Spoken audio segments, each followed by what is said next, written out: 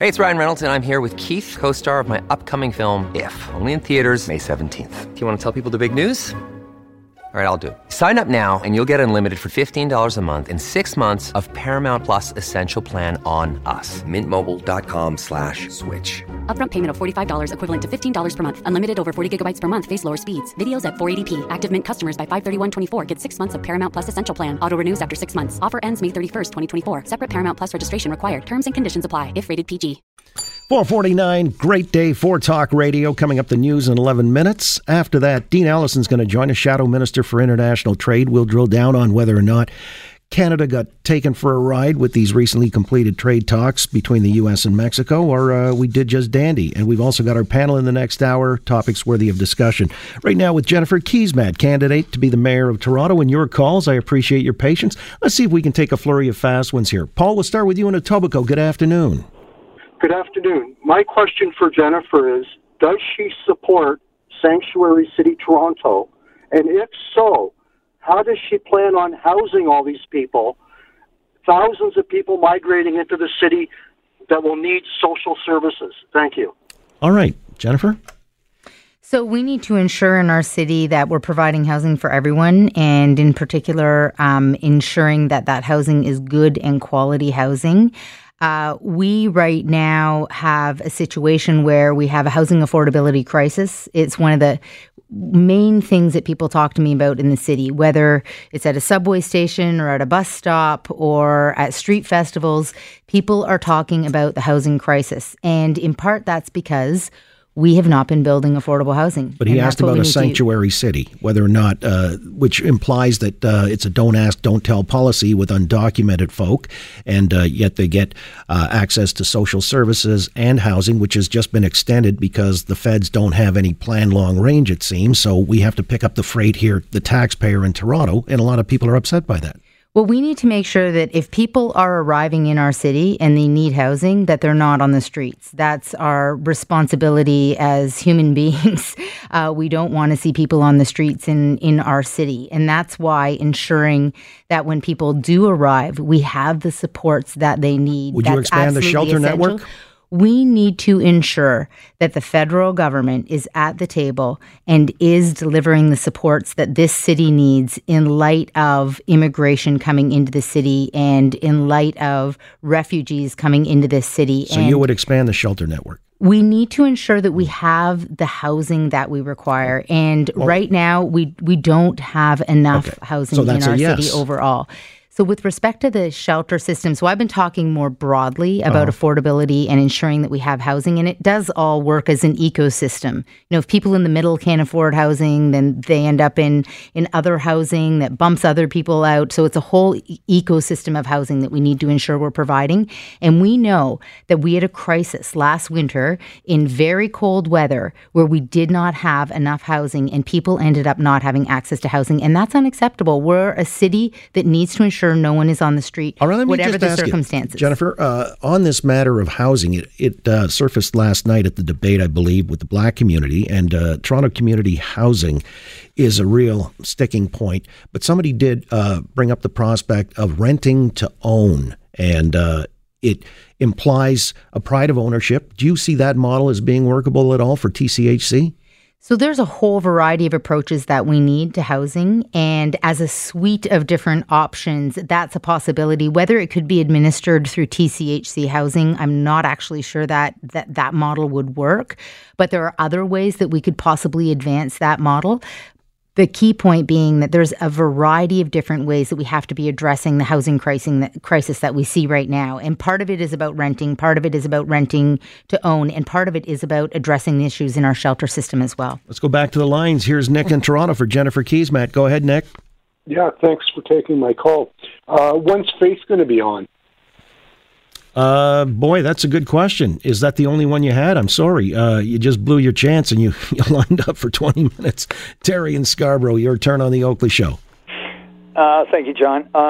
Jennifer, during the debate that John moderated back on September the 25th, John Tory made a crack to you that you really didn't get an opportunity to respond to. Basically, he said to you, if you were mayor, and I quote, you'd be in a constant state of war with the province. You never got a chance to respond to that. I would very much like to hear your response.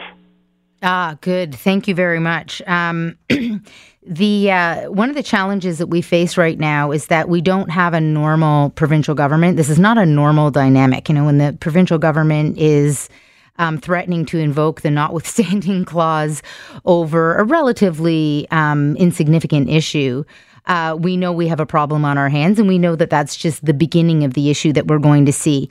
We need to stand up. That's what leaders do. We need to stand up to the province and be very clear with respect to what the interests of the City of Toronto are. I'll give you an example. If the provincial government wants to privatize transit, that's a problem for residents in this city. We actually need to be making transit more affordable and building more of it, not less. So it's essential that a mayor in the city doesn't stand up to the province sometime, but stands up to the province all the time, particularly when it's in the interests of the city to do so, and when it's in the interests of the public in this city, to have a leader that will stand up and represent the interests of the city. That's sort of how you deal with a bully. You don't pander to a bully. You don't back down. You stand up and say, hold on a minute. These are our interests and we're not going to back down. And we just saw, you can debate the outcome, but that's very much what our federal government has been doing in response to what's happening south of the border with Mr. Trump and NAFTA. All right. But, when you talk about a disconnect, there's another question of whether or not there's enough diversity reflected on council itself. And there's been this intimation that this is just a bastion of white privilege. Well, you're a white person. What do you say to that? Well, I think that there is, we are a very diverse city. Over 50% of the population in this city is foreign born. That's a good thing. It's part of what gives our city its incredible richness, our cultural richness. And one of the challenges that we face is our political representation does not reflect that. We also have a shortage of women in political office. It does not reflect the population as well. And one of the challenges I think that we face right now is ensuring that we're providing ways to enhance our democracy so that all the voices in the city that have a role to play, that have energy and ideas and passion about our city can access decision-making and be a part of decision and be a part of political representation. Well, term limits would maybe achieve that in some small measure at least, because there'd be churn. You'd favor term limits then? Yeah, I actually think term limits are really interesting to look at. In part, what's happening right now with the 25-word system, it's mostly incumbents. Some of those incumbents have been there for, 15, 20, 25 years. They have name recognition regardless of what their track record is. So their stasis, basically, the status quo gets maintained too easily. Let me grab one or two more fast ones while I still have some time. Ken on the Danforth for Jennifer Keesmaat. Go ahead. How are you guys doing? Great, thanks. Okay, Jennifer, you were in charge of the planning department in the city of Toronto. Now, the province mandated intensification on major streets. Most of the people that come into this country arrive in Toronto. So if you guys are going to build condos on major streets, and nobody ever tells the regular person that that's what's going to happen, why is it better to build LRT and not subway when you're going to be populating that area and more people are driving cars? Well, it really depends on where you are in the city. In some places of the city, it is better to build subways, and in some places of the city, it's better to build LRT. It has to do with a whole bunch of different factors. One of those factors is the width of the street right-of-way. So we have a city where the right-of-ways are very different. Sometimes they're very narrow, sometimes they're very, very wide, and it's hard to get an LRT down the center. Eglinton Crosstown is a really interesting example because part of the Eglinton Crosstown is above grade, but I think it's about 10 or 11 kilometers is actually underground. Will feel like a subway. It's LRT, but it goes underground for 11 kilometers. That's long. And that has to do with the width of the street and what can be accommodated in the street. So this is a design question, and it's the reason why in my transit network plan, you'll see that in some areas of the city, I've recommended subways, in some areas of the city, LRT, in some areas of the city, streetcars. And we really need to look at, to your point, the kind of density in the fabric that we have in the city and the width of the street and what can be accommodated.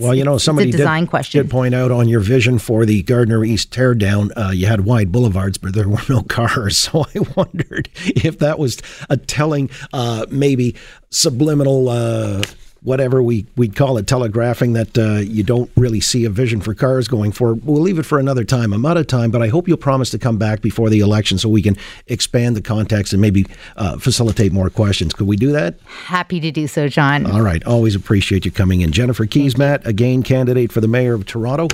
Until we talk again, I appreciate very much your coming in this afternoon.